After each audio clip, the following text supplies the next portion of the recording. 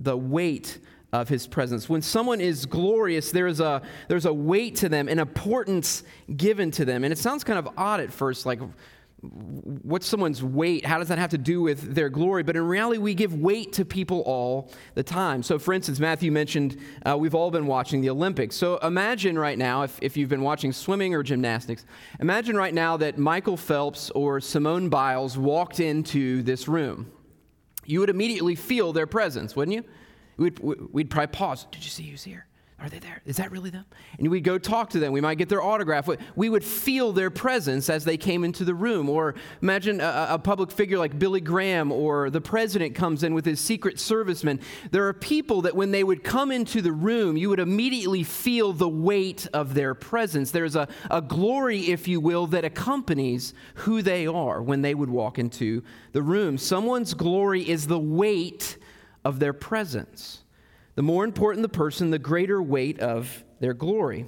Now, here's where this weight of God's glory intersects our lives. You see, all of us are worshipers, which means every single day, every single one of us, we're ascribing glory to things. We are giving weight to things. We're worshiping things. We're worshipers. We're made to worship. And worship is ascribing glory. It's giving weight to different things in our lives. So every single day, we make choices that reflect what's going to receive the greatest weight of glory in our lives. What's most important to us. And what we give weight to reveals what we think is actually most glorious. So if you're a Christian this morning, you know that you ought to worship God above all things. In fact, I think you probably want to worship God above all things because you know that He's more glorious than anything else in the world. You know that God ought to be the center. You know that the weight of His presence is bigger than anyone or anything in this world, that everything is from Him and through Him and to Him. We know this. Yet often we live lives that place us at the center. We give weight to other things. We give weight to our preferences and our desires and our hopes and ambitions and our happiness. And so rather than everything being from Him and through Him and to Him, oftentimes things are from us, through us, and to us.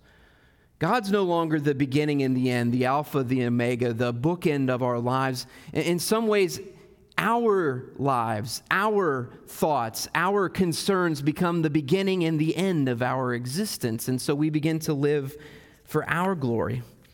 And when we do that, when we exchange God's glory for our glory or something in creation, it impacts everything in our lives. It distorts our identity as disciples. And all identity is just answering the fundamental question, who are we? Why are we here? What are we all about? What is life all about? And when God is at the center, we realize it's all about Him, that the chief end of our lives is to glorify and enjoy Him. However, when we're at the center, our identity becomes distorted because rather than it being about Him, it becomes about us. So think about how that would change our worship. It's awfully hard to worship God when He's not the weightiest thing in our lives. Suddenly there's a competing glory. Think how it would change how we treat each other in our community life as believers. It's awfully hard to lay down our lives, to love other people, to place their preferences above our own when it's our glory that's at the center of our lives. It distorts how we treat one another. Think about your life on mission to the world and evangelism. Friends, what we love, what we give weight to, what's ultimately most glorious, that's the thing that we will proclaim and display to the world. And so when we're at the center, ask yourself, well, what would the world then see when they look at our lives? What's going to receive glory? What are we going to be proclaiming and displaying to the world around us? If it's God's glory, then that's what we will proclaim. If it's our glory or something else, that's what we will proclaim. And thankfully, even though there's a war that goes on in our own hearts for what's most glorious, the power of the gospel is greater than the power of sin in our hearts. In Christ, our love of self is flipped completely upside down. Friends, that's what the gospel does. It takes glory of self and it says it's not about us. It's actually about God and His glory, and the transforming work of the Spirit of God through the gospel of Jesus Christ turns our lives upside down so that it's no longer about us and our glory. It's about God and His glory. And so this is our main point this morning. We exist to glorify God, not ourselves. We exist to glorify God, not ourselves, because it's not about us. It's about God and His glory. Let's read from Romans 11 together, beginning in verse 33. This is Paul speaking here. Oh, the depth of the riches and wisdom and knowledge of God. How unsearchable are His judgments and how inscrutable His ways. For who has known the mind of the Lord? Or who has been His counselor? Or who has given a gift to Him that He might be repaid? For from Him and through Him and to Him are all things. To Him be glory forever. Amen. Let's pray.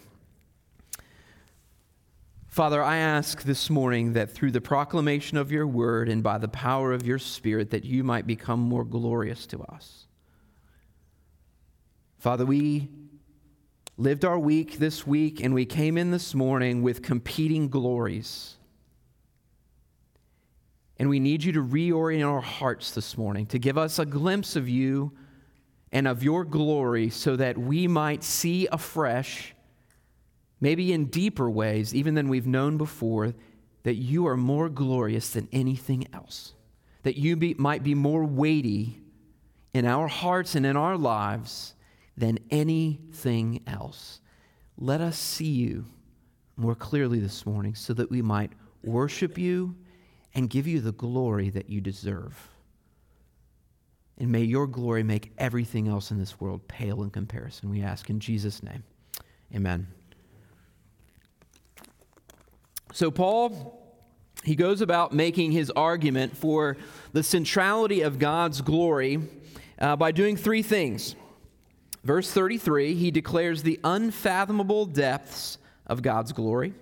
Verses 34 and 35, he asks questions that lead us to compare our glory to God's glory. And finally, in verse 36, he puts forth the all-encompassing nature of God's glory. So point number one, the unfathomable depths of God's glory. So Paul, at the end of chapter 11, he's wrapping up what is arguably the most comprehensive exposition of the gospel, the single exposition of the gospel in the Scriptures. 11 chapters he's been unfolding this glorious gospel for us. And as glorious as this exposition is, you get the sense that as Paul comes to the end of this exposition, that he's just kind of throwing up, all right, it's been great. I've shown you how glorious it is. Let me just wrap up with this doxology because I haven't been able to encompass it all. So let me throw up this prayer of glory that if you've missed his glory in all of this gospel, you're going to catch it now. It's just an exclamation, oh, the depths of the mercy and the wisdom and the knowledge of God. He cries out at the end of this glorious exposition about the glory of God. And he begins with that exclamation, oh, the depth of the riches and wisdom and the knowledge of God. And each of these three things, these riches, wisdom, and knowledge, they point to different aspects of God's saving work in Christ that he's been talking about for 11 chapters. The riches of God here, they refer to the riches of God's mercy revealed to us in Christ. Riches of his mercy. The wisdom of God speaks of the wisdom of God expressed in his plan of salvation for humanity. How did he weave this whole plan of salvation together? And there was great wisdom in how he put this salvation together. And then the knowledge of God points to God's specific knowing of us expressed in his election of us unto salvation. When the scriptures talk about God knowing us, it's not like he knows something like he knows a math fact. It's a loving and affectionate knowledge. So this is the depth of his knowledge is his electing knowledge of us, that he loved us, set his affection upon us, and chose us in Christ before the foundation of the world to save us in Christ. So we have this the riches of his mercy and of his the riches of his mercy and wisdom and knowledge of God. Now the word depth doesn't quite do justice to what Paul's after here. When we think deep, we think like deep water. You stepped off, into the water and suddenly got deeper than you thought. Or 1960s, oh, that's deep, man. That's so awesome. It's not deep. That's not what Paul's talking about here. When Paul talks about depth here. He's talking about something that is too immense to measure, too deep to fathom. You know, the concept of measuring water by the fathoms, too deep to fathom, an ocean that is bottomless, beyond our ability to grasp. That's the kind of depth that Paul's talking about. Recently, Joe Lechner, one of the pastors at Crossway, and his family, they went on a cruise to the Caribbean, and he was telling me about all these screens that they have on the ship. And these screens will constantly be updating you. How far have you traveled? Where are you currently? Your GPS location. They'll also give you the depth of the water underneath the boat at any given moment. And he said the deepest reading that he saw when he was on the boat was 21,000 feet deep, which is almost 4 miles deep. And he said the thought of that kind of wigged him out a little bit. It's a little strange, like 4 miles of water below me. All I see around me is water. And he said it just kind of creeped him out just how alone he was and how much water was below him. And that got me thinking about just the fathomless nature of the ocean. Now, many of us have traveled to different places in our country, and we're amazed by the stuff that we can see on land. So you go out west, and you will see the Grand Canyon, and it's massive, Canyonlands National Park. You see the Rocky Mountains, their immensity, over 14,000 feet high. You go to the Red Rock out west, and you're not amazed by how high it is or how deep it is. You're amazed just how big it is, how open it is. And the thing is that these landmarks on land that we've seen, they pale in comparison to what's going on underneath our oceans, the landmarks and the things, the mountain ranges and the canyons under the ocean. The ocean covers 70% of the earth, and below the surface are canyons and mountain ranges that dwarf anything that we've ever seen. The longest range under the ocean, 46,000 miles long, like seams of a baseball. It just kind of goes around the entire earth. That's the mountain range. 46,000 miles long. The deepest canyon is the Mariana Trench. It's 36,000 feet deep. 6.8 miles. To give you some reference, if you put Mount Everest at the bottom of this trench and you and I stood on the top of it, we would still have 1 mile of water above our head. Just to give you some reference of the immensity of these underwater canyons and mountains. Now, we've sent men to the bottom of this trench. They took the little thing and the submarine thing, and they go all the way down, and it's pitch black, 6.8 miles. I think 2 miles down, there's no light. So they're 6.8 miles down, completely dark. And it was pitch black, and they could only see little tiny pieces of it. So they were down there. They're supposed to be down there like 6 hours. You can tell I spent a little too much time thinking about this illustration. 6 hours down there. They're only down there for like 2 hours. And immediately when they came up, they were amazed at what they had seen. But what amazed them was, look, we went to the deepest place, but there are literally tens of thousands of square miles of ocean that we have never seen. As amazing as our technology is, we got one glimpse of the very deepest place in the ocean, and what immediately made them aware of was how much more there was to explore that they had never seen. They got a little taste of it, and they realized, we've only seen a speck. We have no idea what's out there. They're discovering fish and crustaceans and all kinds of things they did not even know existed, and there are tens of thousands of square miles that yet to be explored. They had no idea. Paul speaks of the depth of the riches and the wisdom of the knowledge of God, and when he does so, he is speaking about a depth that is beyond our ability to grasp or measure. It's like these guys exploring the bottom of the ocean. They get a taste of it. And to see just a piece of it, when we see the riches of God's mercy, we get a taste of it just a little bit, and it immediately makes us aware of how amazing it is, yet how much more there is that we can't even begin to fathom. Mercies, unending, as vast as the ocean, a knowledge that is unfathomable, wisdom that we cannot wrap our arms around. It is beyond us, friends. To see just a touch of it, even something deep within it, we realize in that moment the immensity of God goes far, far, far beyond our ability to grasp. Like men just scratching the bottom of the ocean when there are tens of thousands of square miles left to explore. That's what it's like to encounter the depth of God's wisdom and knowledge and mercy. And then Paul goes on to describe God's judgments. These are only the first 3 words, friends. as unsearchable, and his ways as inscrutable. And God's judgments are in ways they're in parallel here. Together they're describing God's sovereign ordering of all of redemptive history. And this ordering of redemptive history is described as unsearchable and inscrutable. Unsearchable is very similar to unfathomable, and inscrutable means beyond our ability to understand or interpret. And when we put the whole verse together, we begin to catch a small glimpse of the perfection and the beauty and the immensity of God's redeeming work in Christ. Before the foundation of the world, God knew us and chose us. He then created all things, and he began to unfold this whole story of redemption from Adam to Noah to Abraham to Moses to David to Christ. And throughout all of human history, every single human life, he has been ordering to bring about his purposes for his glory, winding its way all the way to this day where we have 7.1 billion people on the face of the earth, and God is at work in every single one of their lives and throughout human history to bring about his purposes for his glory. Think about that. Friends, we try to manage our one life and we feel overwhelmed. Do you understand the immensity of what God is doing in redemptive history? Winding it, all of it together so that he might be glorified in Christ Jesus.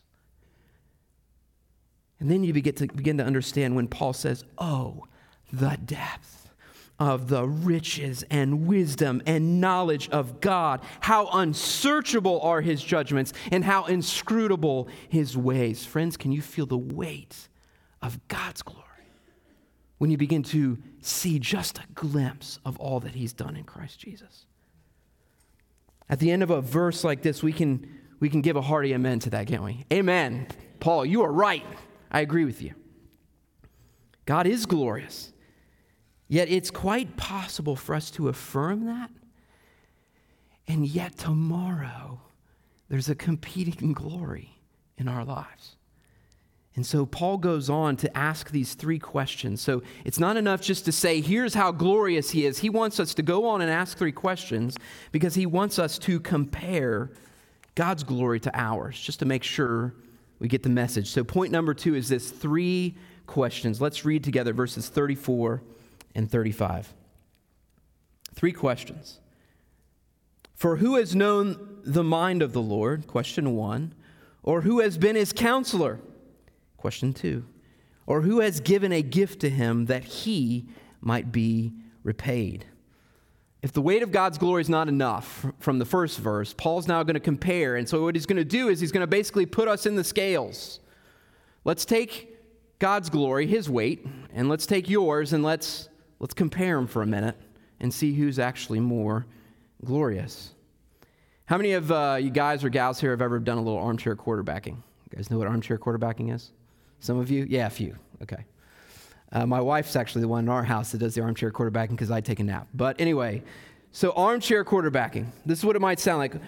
It's a guy, probably, sometimes a girl, but a guy, maybe a little overweight, sitting in the comfort of his chair, yelling at a screen of some of the best elite athletes in the world, saying, how can you not possibly see that man open 20 yards down the field? How much do we pay this guy? You ever thought that? How could he drop that pass? There's nobody around him. This is ridiculous. Armchair quarterback. Now imagine for a moment the Panthers or the Redskins. I think you guys are Redskins fans, or we're Panther fans in Carolina. Imagine one of these teams, they show up on Monday and they say, we heard you yelling at the screen. And we thought, since you think it's clearly so easy, that this next Sunday, you're going to get to suit up and play. And so, suit up, bro. It's time. You ready? Step on the field. And I think, I could be wrong, but I imagine that in an instant, we would realize the error of our ways. Snap of the ball, we're the quarterback. 1 1,000, 2 1,000, 3. The ball better be gone because there's a 300-pound lineman who's getting ready to crush your rib cage. It's a little harder to see those 5 options you got on the field to throw the ball. 1 1,000, 2 1,000, done. Dust, pile of dust. 40th time, sprinting down the field, 65,000 fans yelling at you. You're tired. The ball is traveling 50 miles an hour. You're at a full-out sprint. I guarantee you we probably wouldn't catch it. it's a whole lot harder than it looks. It's easy sitting in the chair to scream at the screen, but it's hard when it's time for us to suit up and actually play in the game. It's one thing to imagine we're capable. It's another thing to actually be capable. And what Paul is effectively saying to us in these three questions is, do you really think you can do what God does? Do you really think that? And then he says, I'm going to ask you three questions. It's time to suit up. I'm going to put you in the game, and we're going to see, can you actually measure up to the glory of God? It's game time. And each one of these three questions, they connect back to one of those three attributes that I mentioned in the first half of 33. The first question, for who has known the mind of the Lord? And it connects back to the unfathomable knowledge of God revealed in his electing purposes. So God in his word is putting this question to us. So tell me, were you there before the foundation of the world when I knew all of my elect people and set my affection upon them? Were you a part of the agreement between myself and the Son to choose them in him? Were you there? Do you know the mind of the Lord? Let's compare where we are. Second question, who has been his counselor? This question ties back to the wisdom of God revealed in his saving purpose. And again, God asks questions of, did I seek your counsel when I covenanted with my son? Did you help me draw up the intricacies and the beauty of my covenants with Adam and Noah and Abraham and Moses and David and Christ? Can you weave all of those things together? Can you superintend all of human history to bring about your purposes? God's asking hard questions of us. The last question, who has given a gift to him that he might be repaid? And this points back to the riches of God's mercy. And with this question, God asks, do you and I have equal standing? You give to me, I give to you. Have I ever been your debtor? Have I ever been in need of your mercy? These are hard questions. And suddenly, friends, with three really simple questions, any illusion that we have of our own glory, gone. Gone. And we stand with Job after Job's questioning, and we say this, behold, I am of little account. What shall I answer you? I lay my hand over my mouth. Friends, to be compared with God's glory for even an instant is to immediately become aware of our relative glory and how little glory we actually have compared to him. We may be silent before these questions, having no answer to give, but Paul is not silent, and he goes on to answer who is worthy of glory. Point number 3, one answer, verse 36. When confronted with the question, who has known the mind of the Lord, or who has been his counselor, or who has given a gift to him that he might be repaid, we are left with one response and one answer, God alone. He alone can do the things that he does. And friends, it's not just that God has done these things in Christ. It's not as though there's someone else that exists in creation that could do it, but only Christ has done it thus far. Friends, there's no one or no thing in creation that can do what God alone has done. He alone is creator, and all the rest of us are part of his creation. It's not just that he's done it, it's that he alone can do these things. And so Paul summarizes this all-encompassing glory of God with these words, for from him and through him and to him are all things, to him be glory forever. Friends, it's not about us. Not about us. It is about God and his glory because we exist to glorify him, not ourselves. And so the question is this, whose glory are you going to live for? Whose glory are you going to live for? For some here this morning, living for your own glory might take the form of a lack of awe before God. A couple weeks ago, my wife Rebecca and I were watching a DVD by Paul Tripp on parenting, and Tripp was teaching on how we are to daily, moment by moment, point our kids to the glory of God, to see the glory of God everywhere. It's great material if you've never listened to it. And his argument was that if we regularly point our kids to the glory of God, and they become in awe of Him, when we then point to the Word of God, they will listen to it. Because that glorious God, whom we've been pointing to all over the place, has spoken to us, and therefore we should listen to Him. It was an awesome point. But immediately I became aware of the fact that I don't talk to my kids like that. That's not what's regularly coming out of my mouth. And then Tripp made this statement, and he cut right to the heart of it. He said this: the reason we don't often lead our children to be in awe of God is because we aren't in awe of God, and we cannot give to them what we do not have ourselves. So I started off with, I should probably do that more. And then I realized the reason, friends, that it's not often on my lips is because it's not often in my heart. I don't often live in awe of God. Therefore, when I speak about the world, the awe of God that should be coming out of my mouth as an overflow of my heart isn't coming out because it's not there. I'm not often in awe of God. And here's the thing: we too easily dismiss our lack of awe as though it were an inconsequential thing. But friends, to not live in awe of God is sin because it's actually robbing God of His glory. To not live in awe of God means that we are lowering Him and making Him commonplace as though He is among us rather than above us. We've made Him commonplace. Ask yourself, when's the last time that your heart cried with Paul, "Oh, the depth of the riches and wisdom and knowledge of God. You are amazing." How often is that in your heart?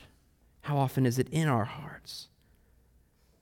If our affections are dull, if God is commonplace to us, if we have a pattern of interacting with Him in casual ways as though He is just one of us, friends, we're robbing God of His glory, and we must repent of that, acknowledge that, and turn from that. For others of us, we are living for our own glory by living overly busy and distracted lives. Lives that leave very little room for God and His glory and His people and His mission. You know what it sounds like? God, life's full. Everyone's busy. You got bills and kids school and extracurricular activities and work and hobbies. And who has time for all of the things of God? Who has time for all this? And so God begins to fit into our agenda as though it's a calendar item. Well, I'm really busy then. I can fit Him here, so slide it to then. And I didn't get to it tonight, so throw it to the morning. But I overslept because I stayed up too late watching the Olympics, so let's scooch into lunch. But then I had a meeting. And we just move Him around like He's an agenda item for us. And then we say these words, "I'm busy," as though that's the blanket statement that justifies it all.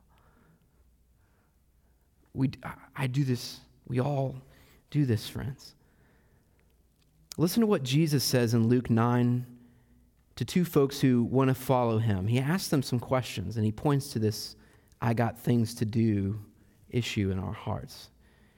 It says, to another, Jesus said this to him. He said, "Follow me," to this person. But the person said to Him, "Lord, let me first go and bury my father." And Jesus said to him, "Leave the dead to bury their own dead, but as for you, go and proclaim the kingdom of God." And to another he said, this person said to Jesus, "I will follow you, Lord, but let me first say farewell to those at my home." And Jesus said to him, "No one who puts his hand to the plow and looks back is fit for the kingdom of God." And so the question is, friends, when Jesus calls on you, what do you say to Him? "Hang on, Jesus. I'll be right back. First, let me take care of my kids' education. Super important. Got to get them into college. Got to get them married. Got to get them in the house. Got to be successful. If it's not our kids, then hang on just a second. I've got work. I've got stuff to do around my house. I've got hobbies. I've got chores. I've got media intake. You name it, we fill our lives with it. And when Jesus calls, hang on a second. Parents, you've heard this from your kids, drives you absolutely up the wall. Hang on a second, just a minute. I'm on my way, almost there. But friends, we do it to Jesus all the time. He calls on us to follow him, to draw near to him, to relate to him. And so often, friends, Jesus, just a sec. I'll be there in a minute. Hang on. I'm busy. There's tons going on. But friends, God, he isn't an agenda item in our lives. God is the agenda, period. That's it. There's one agenda, and it's him. He's not an item in our agenda. Our overly busy, distracted lives, friends, we have to see this. It's not an administrative problem. It's a worship problem. Because we're choosing to love other things more than God by crowding him out in order to do those things. Last way you might be living for your own glory is by exalting yourself before God. Some of us aren't living in awe of God, so we lower him. Some of us move him to the periphery because we have loads going on. Some of us, though, are actually competing with God for his glory. We're exalting ourselves. This may take the form of pride. We heard the passage from Daniel, Belteshazzar. Arrogant, look at what I've done, and God humbles him. It's a picture of us when we are living for our own glory by exalting ourselves before God. It might take the form of taking great pride in your accomplishments, your righteousness, your God-given abilities, and that's reflected in the thoughts you have of yourself and the thoughts and words you want others to have of you. There's a competing glory. You're not as excited about them exalting God as you are about them exalting you in some way. This self-exaltation might also take the form of unrepentant sin. Friends, when we're not in awe of God and in fear of God, and when we don't have his glory at the forefront of our minds, it becomes easy for us to begin to say that I will live life on my own terms and sin is okay because it's okay with me. We begin to exalt ourselves, to say, it's okay for me to live as I want to live, because God doesn't ultimately define for me his glory and what's right and holy and just. This self-exaltation might take the form of charging God with wrongdoing. Have you had any trials in your life, suffering, pain, difficulty? In that moment, the depth of God's wisdom and knowledge to superintend all things, you begin to question that. If I were in charge, I would do it this way. I'm not sure God has really got this one. And the trials and the circumstances of your life cause you to question him. So I ask again, friends, whose glory are you living for? Who are we living for? Now, as hard as it is for us to acknowledge that we often live for our own glory, here's the good news. And hear this good news, friends, that the riches of God's mercy that lead us to live for God's glory, they're the same riches of mercy in Christ that restore us when we don't. Do you remember the immensity of his mercies? Immense. As deep as the ocean. Massive. This is the glory of God. Think about this. His salvation is so glorious that even when we do not acknowledge his glory, the salvation that he offers is still big enough to save us.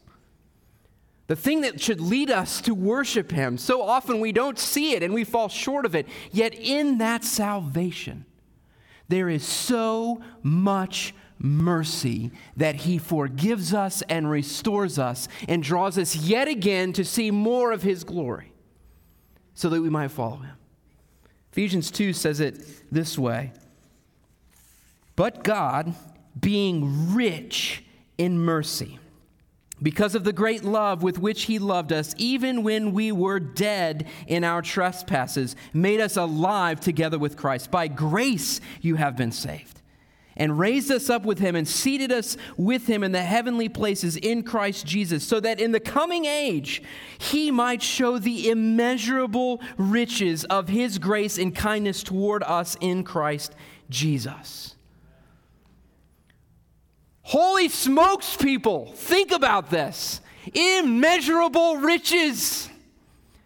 Tomorrow we will have a war in our souls about who is most glorious. And in that moment, Jesus will show up and he will say, even when you sin, I already paid for that sin. And in my mercy, you will see my glory anew. So that in eternity future, what you're going to be talking about is recounting my immeasurable mercies in your life.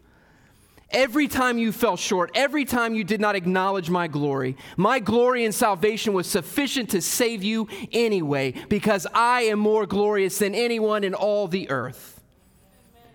Think about that. Friends, we rob him of glory, and yet he extends immeasurable mercy over and over and over again, so that we might see his mercy anew. Unbelievable mercy and salvation in Christ. It's unbelievable. And then it's really easy with Paul. Oh, the depths. Oh, the depths of his mercy. And friends, it starts simply with this: humbling ourselves, repenting, and giving God the glory due his name. But friends, as hard as that is, it is the most freeing thing in the world, because that's what we were made for. We weren't designed to receive glory. He was, and he designed us to give it to him. And so we're enslaved to glorifying ourselves. Jesus wants to free you from that, free me from that. And all he says is, acknowledge it, repent, receive my mercy, and turn afresh to me. Friends, we exist to glorify God, not ourselves, because it's not about us. It's about God and his glory. Let's pray together.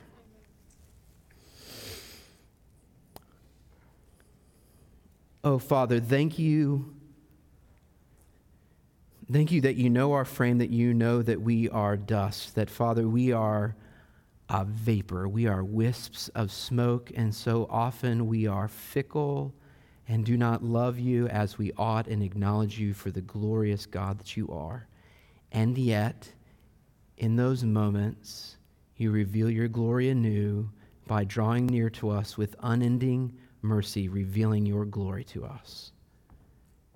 And so, Father, we simply receive it as a free gift of your grace, that you have forgiven us, restored us, and are now calling us to see your glory afresh and worship you.